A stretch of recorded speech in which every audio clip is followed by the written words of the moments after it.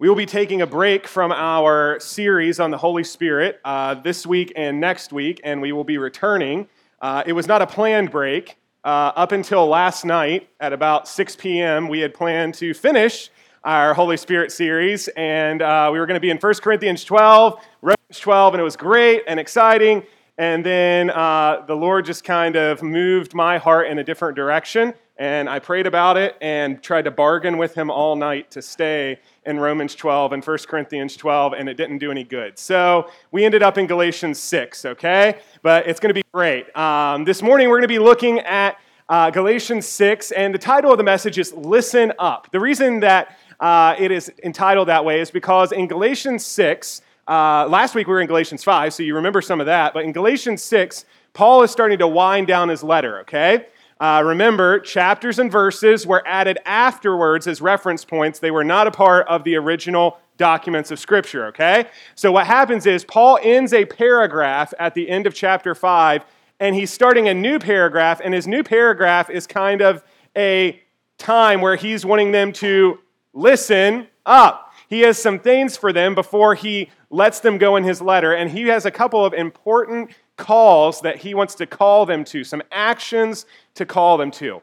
And so this morning we're going to be in Galatians 6, 1 through 10. As we've already referenced, Paul is the human author inspired by the Spirit of God who wrote the letter to the Galatians. It's a letter to a group of churches in Galatia.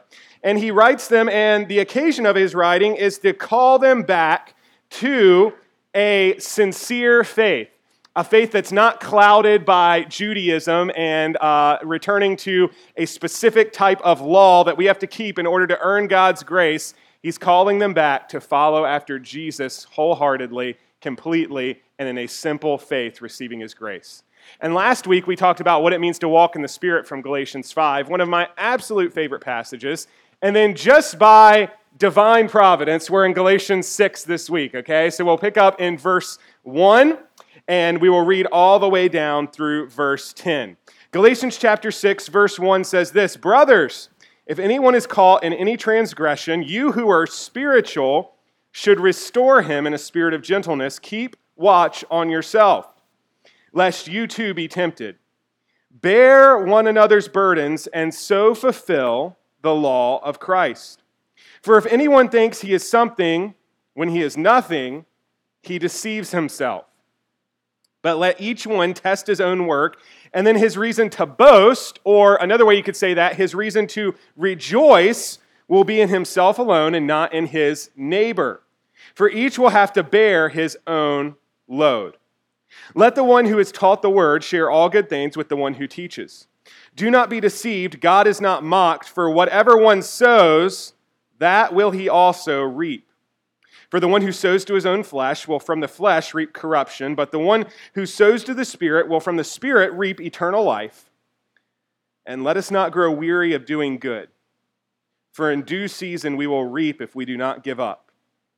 So then as we have opportunity, let us do good to everyone, and especially to those who are of the household of faith." Let's pray really quickly as we open up God's Word this morning. Lord, we love you. Lord, we thank you for a time where we could just sit and praise you, Lord. We were able to come before you and pray to you already this morning. We've just been able to worship you, and we're thankful for that. And Lord, over the next few short moments, I pray that you would take your Word and that you would implant it in the hearts of us as believers. Not fancy words, not my words, not an illustration, but that ultimately your word and the truths of your word would be implanted in us by the Holy Spirit of God who resides in us. We love you, Lord. We thank you, and in Jesus' name, amen. As a Spirit-guided individual, people are my ministry, and I am responsible to follow after God personally. And make no mistake about it, there is a hope to press forward no matter the circumstance. This morning, we're going to look at three specific calls from Galatians chapter 6, 1 through 10. Three specific calls that, yes, Paul gave to a group of churches many years ago. And guess what? they still ring true today.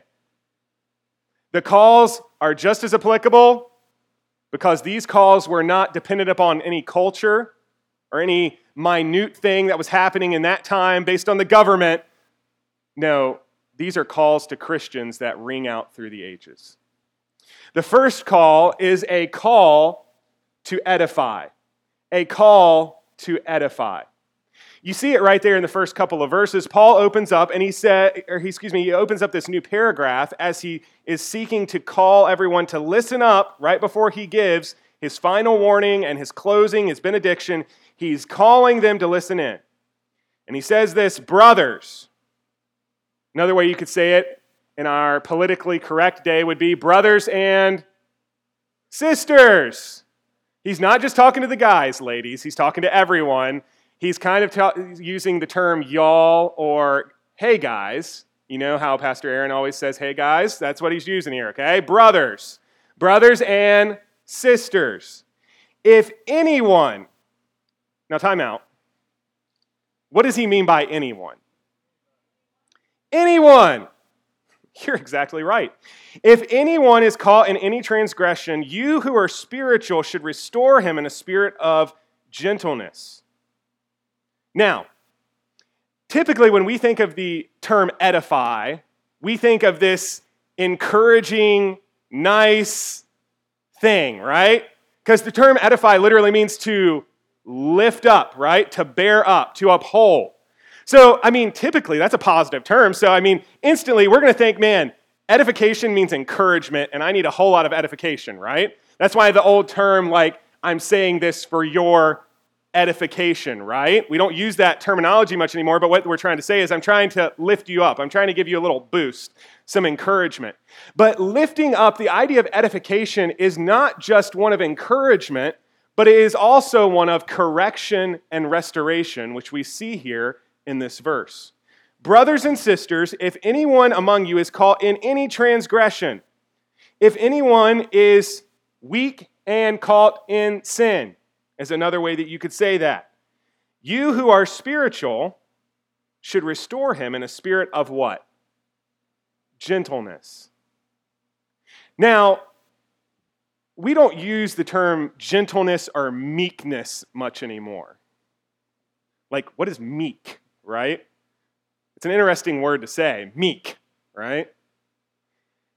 But the greatest definition of meekness, that I've ever found is looking at the life of Moses and looking at the life of Jesus. A gentle strength. You see, we think of gentleness as something, or at least guys do, me, Stephen, I won't say everyone, I'll just say me, Stephen, a guy, thinks of gentleness in a negative light. Anybody else like that, where you think of gentleness in a negative light? You're like, dude, I don't know about you, but I'm not going to be gentle right now because that's not cool, right? It's not what he's talking about. He's talking about a spirit of gentleness, a spirit of kindness, but it's not just kindness. There is a firm kindness present here. Gentle strength. Because you see, he's calling on them to restore people to walk in the way in which they are supposed to be walking according to Scripture. Not that they would back down from that responsibility, but that they would stand firm on that responsibility, but to do so in kindness, gentleness, a gentle strength, a firm kindness. How many of you know that that is something that has to be present in a parenting relationship? Firm kindness, right? Because as much as you want to, you can't toss them out of the car, okay? Like they have to stay in the car. So don't roll down the window and throw them out the car window. They got to stay in the car. So we got to be kind and gentle, but we do have to be firm on some things, right? We can't back down from certain things because there is a way in which we are trying to raise our children, right? Right? Come on, help me out, parents. Help me out here. Thank you. Okay. So he calls on them to edify, but to do so in a spirit of gentleness and to do so through a correction and restoration of those around them. To correct and restore in an attitude of grace and truth. And he says, keep watch on yourself, lest you too be tempted. The idea here is restoration and walking with Jesus happens best in a community of believers. That's the whole point that he's trying to make here in these first couple of verses.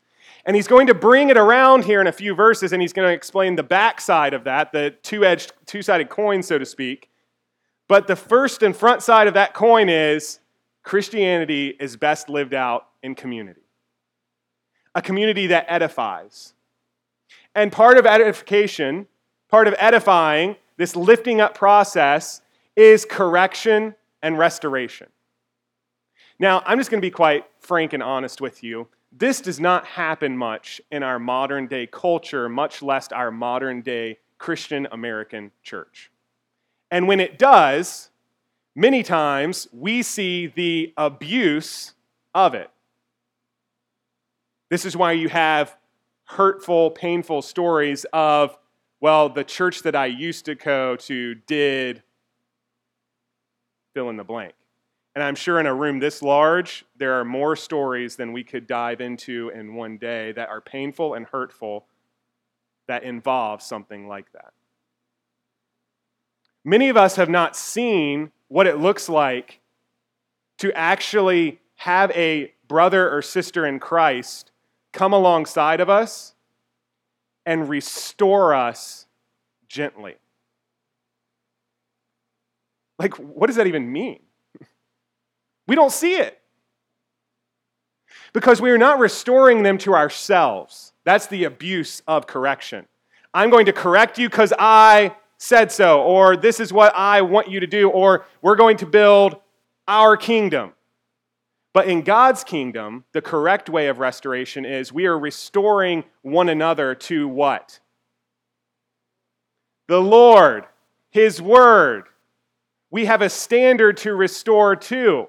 And we don't do so by taking the Word of God and using it as ammo to try and painfully shoot up your way that you are not currently in step with His Word, or in step with the Spirit maybe, like we talked about last week, right? You got to remember the paragraph before this, he talks about being in step with the Spirit in ways that doesn't happen. Our goal is to not take the Word of God and to try and destroy you. The goal is to gently restore you to the path of the Lord and His Word. Question, when was the last time that you sought to gently restore a brother or sister in your life that you could see was clearly walking away from the Lord or struggling in their relationship with God, and you did so in grace and truth? When was the last time that you had that happen to you? This is something that it ought to be practiced, but sadly is not. There's a call here to edification, and specifically edification in the sense of correction and restoration in gentle, firm kindness. But also we see edification pictured as care. Care. It's right there in verse 2. Bear one another's burdens and so fulfill the law of Christ. For if anyone thinks he is something when he is nothing, he deceives himself. Let's just be right up front about it. Ultimately, our burdens are borne by Christ through the Spirit of God. Christ has given us everything in what He did for us through His life, death, burial, and resurrection. Ephesians 1, we have been given it all. We got all the riches, and guess what? Right now, we even got the down payment. We have the earnest through the Holy Spirit of God living inside of us. Ultimately, our burdens are to be cared for by Him. But have you ever noticed that in your personal life, sometimes there's a disconnect between your burden and getting it to the Lord? You ever notice that?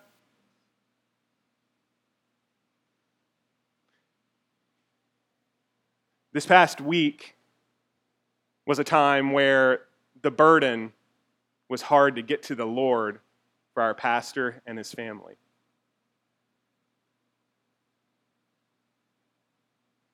God gave the church to help bear one another's burdens as a bridge to help them find true comfort in Him alone and His power. We're not supposed to bear one another's burdens indefinitely. We're not supposed to do it eternally. Why? We can't. You and I weren't made for it. And if you're trying to bear someone's burden consistently and continuously in your life, you know you were not made for it. Ultimately, the Lord bears our burdens. But as a church, as we edify and lift up one another, we ought to be seeking to be bridge points to help one another get to the point where we can receive God's comfort because we have laid our burdens at his feet. Edification as care. Lifting up, edification, it happens, it's pictured as correction, as care, but also it's pictured as community. Down in verse 6, let the one who is taught the word share all good things with the one who teaches. You want to know why I love life groups? The reason I love life groups is because I get to sit down and be a part of a discussion about God and his word with other believers, and I'm not the only one talking.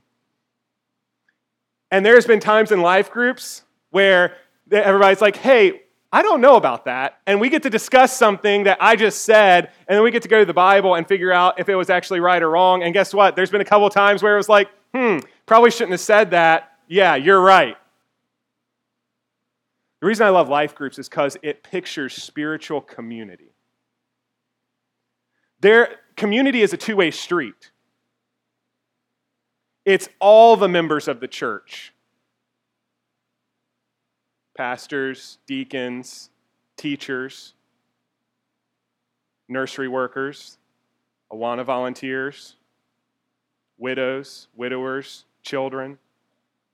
Community is all of the Christians who follow after Jesus Christ coming together and lifting up one another in Christian community.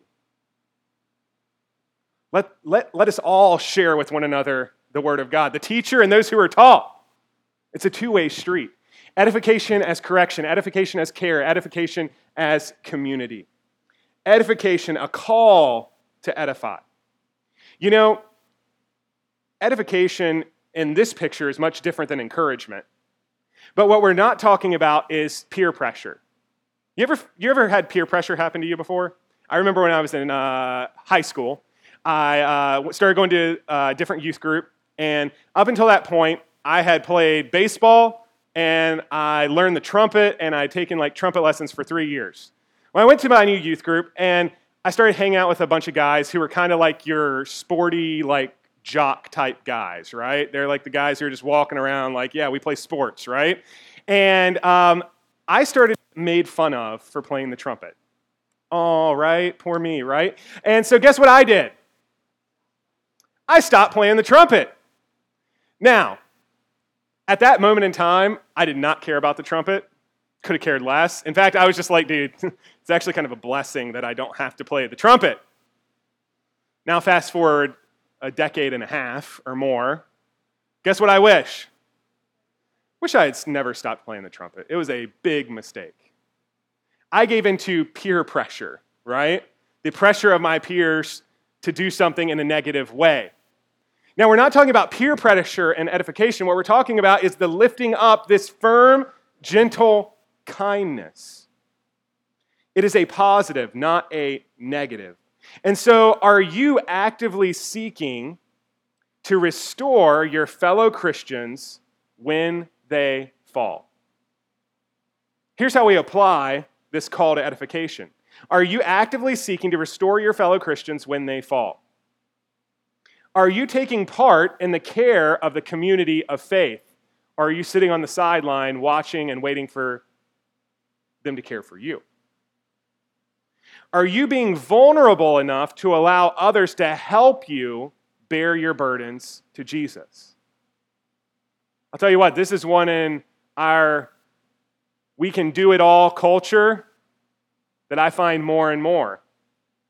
Somebody will come up to me and they'll be like, man, did you know that this has been happening in my life recently? No, I had no idea.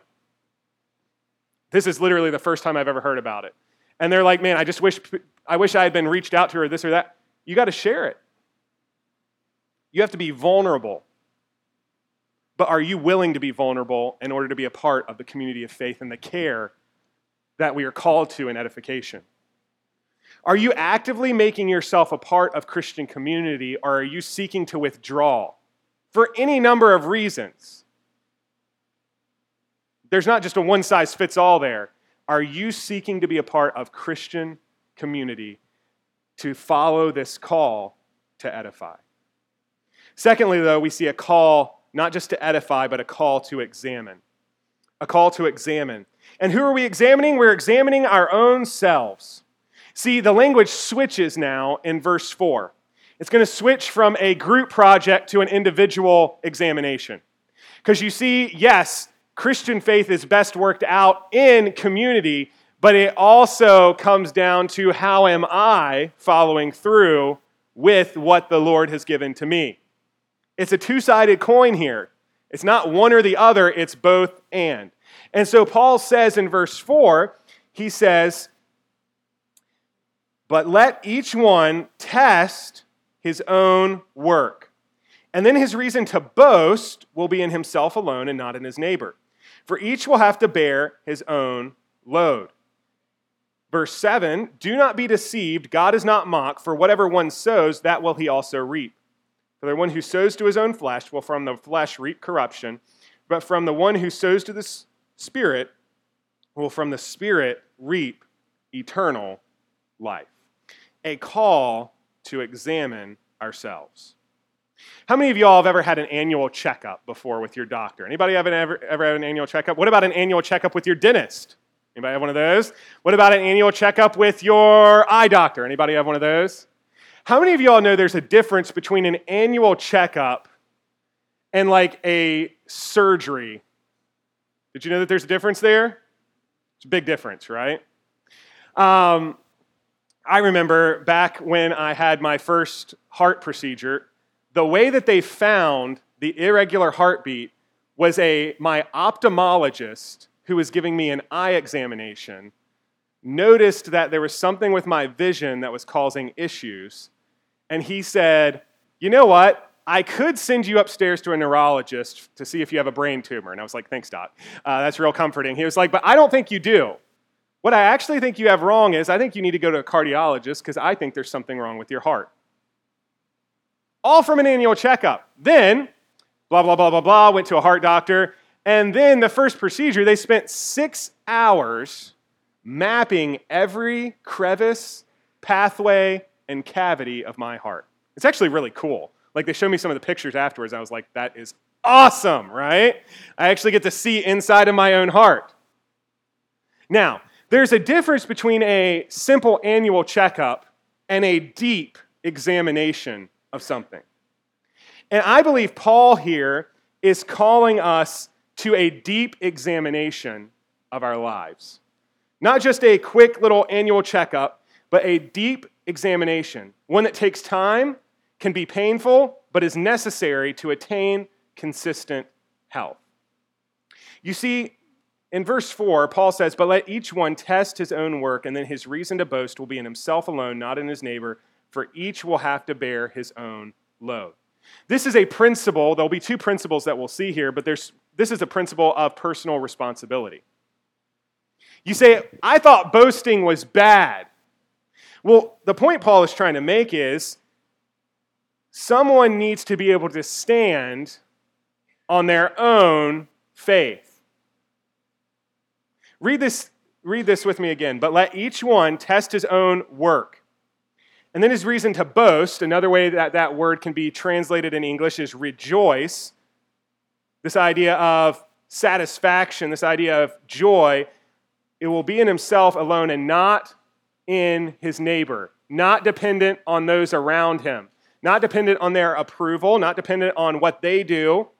For each one will have to bear his own load. See, this isn't talking about the burdens of life that we struggle with and the trials that we're up above. It's a different word. It's speaking of a personal responsibility that you are responsible for your faith. You are responsible for your growth as a Christian. Yes, community enhances my personal growth, but ultimately, there is a principle of personal responsibility that I must understand. But there's also a principle of planting and harvesting. See, a part of my personal responsibility as a Christian is I must not be deceived. I must understand that whatever I sow, I will reap. Do we have any gardeners in here? Anybody a gardener? So I put in a garden, a raised bed, like 2 years ago during the middle of COVID, right? Put in this nice little raised bed, put in plants, but guess what I did? I put in too many plants. You ever done that before, where you get really excited about the space of garden you have, and you overbuy on the plants? Well, I didn't learn from my mistake that year, and I did it again this year, right? I went out and I was like, I'm going to get all these plants, I'm going to put it in my garden, and I still have a tray of plants sitting in my front yard. So by the way, if anybody needs squash or a couple tomato plants, come by my house after church today, and you can have free plants, okay? Because they're going to die this week if you don't get them, okay? But anyway, that's a side note. I did it again this year, and guess what happens every year, okay? Till up the ground, which means I take my hands and I move it around because it's a raised bed, okay? This is not like a tractor and disc situation. This is a hand-tilling situation, okay? Till up the ground, I put the plant in, and you'll never believe what happens. Every year, without fail, that I've done this, I get tomatoes from the tomato plants. I get squash from the squash plants, zucchini from the zucchini plants, cucumbers from the cucumber plants, jalapenos from the jalapeno pepper plants, bell peppers from the bell pepper plants. Do you get where this is going? Why? Because that's what I planted. Now, we expect that on an agricultural level. Like, we've just grown to expect that. So why is it that in our lives, and guess what? I'm preaching to the choir here. I do this all the time in my own life. Why is it that we forget this completely when it comes to a personal, spiritual level? I am going to do fill in the blank. A. I'm going to do A, but expect that B will come out on the other end. Even though A and B are completely so far apart that no one would ever, even in their right mind, think that A will equal B, personally, I'm going to expect B to happen, even though I did A. You ever been there? Just a little personal honesty in church? Happens to me all the time. I'm telling you, man. I am going to be snippy with my wife. You know what snippy is? You know what snippy is? Do you know what snippy is? Come on. Like, she says something, you're like, yeah, like, you're just like snippy, right? Like a little dog. Like, you're just going to lash out there with a little quick snip. I'm going to expect to be snippy with my wife and then expect her to be kind to me for the rest of the day. Wow, okay, well, A and B, like, right? Like, yeah, we should be kind even when people are snippy, but like, I expect her to be overly kind. Okay, well, that doesn't work, right? Who in their right mind expects that to work? But yet, it happens. Now, we do this in smaller things like personal communication, but we also do it in larger things. Like, we expect that if we hold on to our own way of doing things, somehow God will still work out spiritual blessings and growth in our life, even if I'm in control of my life. I'm going to hold on to this area of my life because I like it, I love it, it feels good, and I'm going to hold on to it and expect that God is still going to somehow grow me and give spiritual fruit, even though I am a million miles away from putting His word into action in my life. A does not equal B. It equals A. B equals B. And so why is this a struggle in our lives? Well, we're human and we're proud.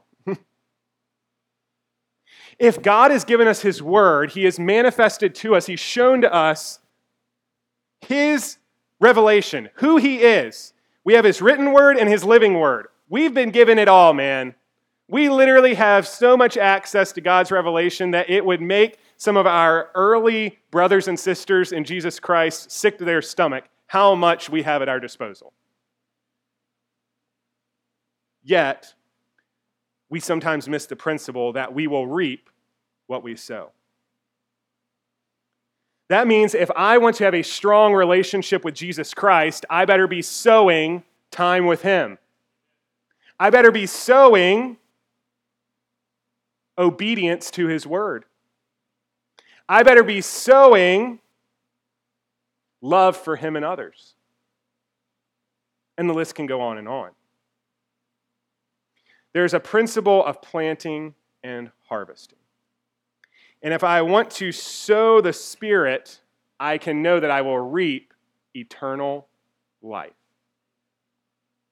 And I don't know about you, but sometimes we can think that eternal life begins when we die. Eternal life begins the moment that you accept the gift of God and the gift of grace into your life, and the Holy Spirit takes up residence inside of you. You're experiencing eternal life now if the Holy Spirit of God lives inside of you. And if you want to have a close walk with Him and be led by the Spirit, kind of like we talked about last week, you better be sowing the Spirit. The principle of planting and harvesting. So, how do you apply a call to examination, personal examination? Well, you can ask yourself this question: where is my focus at? Is it on the approval of others? Is it on what others do for me? Because guess what? Other people's relationship with Jesus Christ is not going to do us any good when we meet Him. Don't be deceived. God's not mocked. What you plant, you'll reap. That's what Paul says here to them. Where is our focus at? Is it on God, or are we expecting someone else to take up our faith for us? Do you take a responsibility and account for your actions, or to seek to stand on others? What are you sowing in your life? You say, well, whatever happened to grace? Oh, it's still there. That's why we get numerous and multiple chances in life, and God just continuously lavishes us with His grace. Make no mistake, sowing does not earn grace from God. Sowing is a result of the grace of God working in my life. And it continuously draws me closer to Him. A call to edify, a call to examine, and lastly, quickly, we'll be done once we look at this last call, a call to endure. Tell you what, this one hit home with me this week. I don't know about you. A call to endure. Verse 9. And let us not grow weary of doing good. For in due season we will reap if we do not give up. So then, as we have opportunity, let us do good to everyone, and especially to those who are of the household of faith. There's a clear command here, and make no mistake about it. The command is, don't grow weary in doing good. You ever grow weary in doing good? Ever just get annoying to do the right thing? You see so much pain around you, so much hurt around you, and you're like, why can't we just be the avenger and take out revenge on humanity all around us for the crimes that they have committed? And all of a sudden, cynicism starts to creep into your soul. You ever been there? I've been there. I mean, I might as well not love on so-and-so and be kind to them because they're just going to end up turning their back on me anyway. Okay? I mean, I don't expect anything from anyone because everybody's just going to end up leaving me and betraying me and doing hurtful things to me. I'm never going to trust in, and all of a sudden we have a cynical spirit. And he follows up the command in verse 10 with, do good to everyone. Almost an implication to avoid a cynical spirit. Life is long. The journey is hard. But we are to not grow weary in well-doing. Instead, we are to look forward, look up.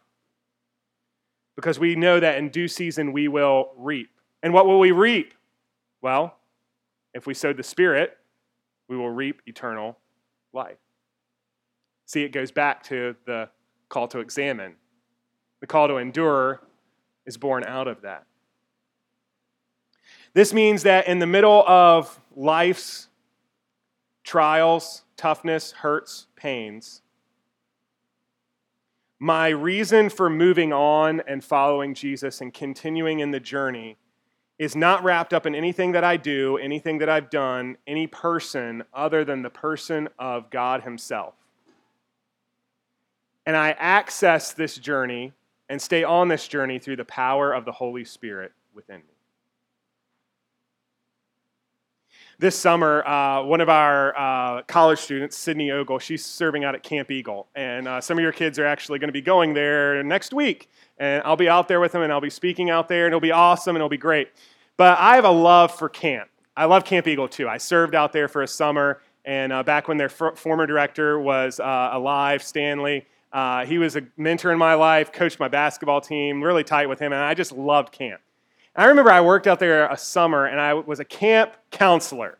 Now, camp counselors, they can be like a little wild sometimes, right? And so, like, I remember I did not know what to expect going out there. I was like, dude, we're just going to be like walking around barefoot in like mud pits all summer, and we're going to be smelly, not taking showers, right? Because like you see all the like kind of like the bad side of camp counselors like on TV and like things like that. They always portray it in like this wild, negative, free life, right? And so I was kind of concerned about how it was going to go. So I remember going out there, and I remember the first week was awesome. I was tired, but I was like, dude, I'm going to be an awesome camp counselor. This is awesome. I just got trained all week. I mean, yeah, I'm tired, but like, it's going to be great. And then weeks 1 and 2 hit. And I remember you would be up from 5:30 until 12:30, 1 o'clock at night. Once the kids had gone to bed, you were still doing chores. I remember dealing with all of the kids' things that they would bring, their burdens that they would bring. I remember walking literally, I don't know how many miles up and down hills, but hundreds. It had to be hundreds. And I remember you would get to the end of each week, and you would be literally spiritually, emotionally, mentally, and physically exhausted. You would smell, because you'd go home at the end of the day on Friday, so you didn't have time to take a shower, so your car smelled the whole way home. You had all the laundry that had been smelling all week. Car stunk, you stunk, life stunk. You were tired. You'd go home, you'd literally walk into the shower, rinse off, fall into bed, and wake up at some point the next day. And between then and there, it was just kind of this blur of like comatose reality where you're like sleeping but awake, right? And you say, well, what kept you going during that time? I remember there was weeks where you wanted to quit, right?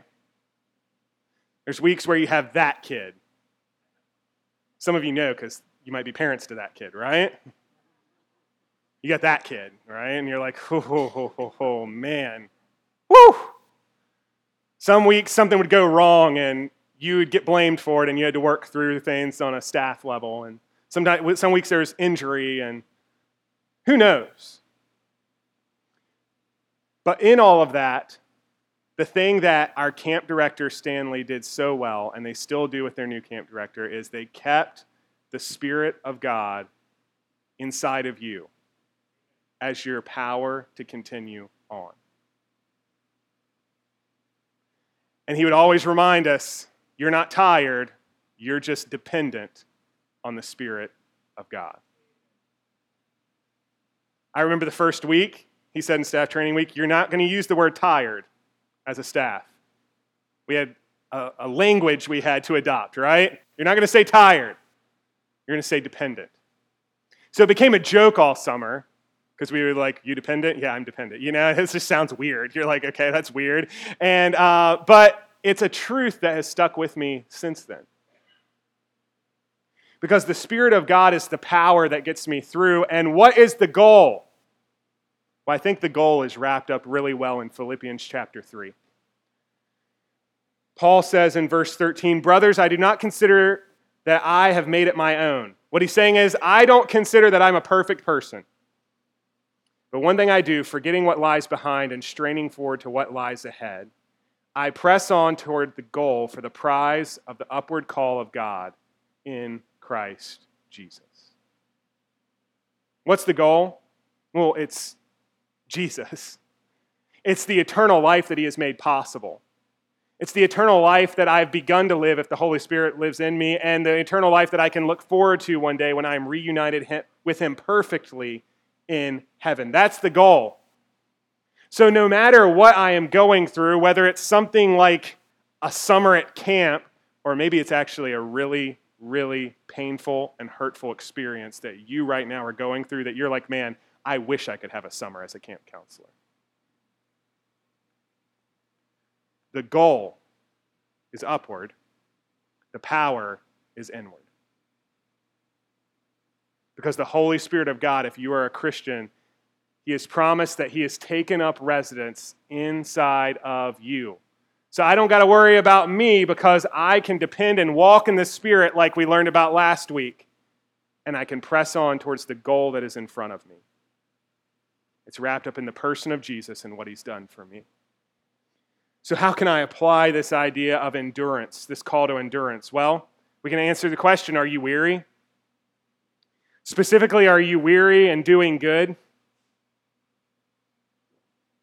If so, who or what are you depending on? What promises of God are you clinging to? In no way, shape, or form does God ever promise that you will not go through trials, that you won't be physically weary, but he does promise that he will empower you in those moments and walk beside you and comfort you. Because you see, we looked at the goal that we can strain after in hard times in Philippians, but there's also verses in Scripture like Psalm 34:17 through 19 that I can have comfort that I have a God who is near me. When the righteous cry for help, the Lord hears and delivers them out of their troubles. The Lord is near to the brokenhearted and saves the crushed in spirit. Many are the afflictions of the righteous, but the Lord delivers him out of them all. You say, how do you expect that to work out practically in my life or your life? I have no idea. But what I do know is that I've trusted in that promise consistently since I've known Jesus, and he has not failed me. Are you looking to help others in their weariness? Are you looking to lift them up and help them? Have you grown cynical of others because of your weariness in doing good? Whatever it is, there's a call to endure. A call to edify, a call to examine, and a call to endure. I serve a sovereign God who calls me through his word to follow after him. This is done both personally and publicly because he is my hope, no matter what life may bring. May we as a church follow these calls both individually and corporately in the coming days as we seek to follow after Christ, to walk in the Spirit, to be guided in his power, and to edify one another. Lord, we love you. We thank you so much for your goodness. We thank you for your word. Lord, I ask that you would convict where conviction is needed. Lord, in a text like this, it speaks to my heart, and I know it speaks to others' hearts as well. That we would obey the call to edify one another and to lift one another up in everything that means. That we would examine our own selves personally and align our lives with what and where you are at. And Lord, that we would continue to endure, even in the middle of weariness, even in the middle of hard times, that we would endure and follow the power that you have given us and the goal that you have given us. And that we would comfort ourselves in you and your comfort. Lord, I pray that you would convict where needed. I pray that you would comfort where needed, Lord. This morning, our church, pain represents many in our church. Hurt represents many in our church. Physically, emotionally, mentally, spiritually, Lord, in all ways. And I pray that you would comfort, and I pray that you would heal. And Lord, I pray that you would help each one of us to take part in the community of faith and to put into practice these calls in our own individual lives as well. We love you so much. And in Jesus' name, amen.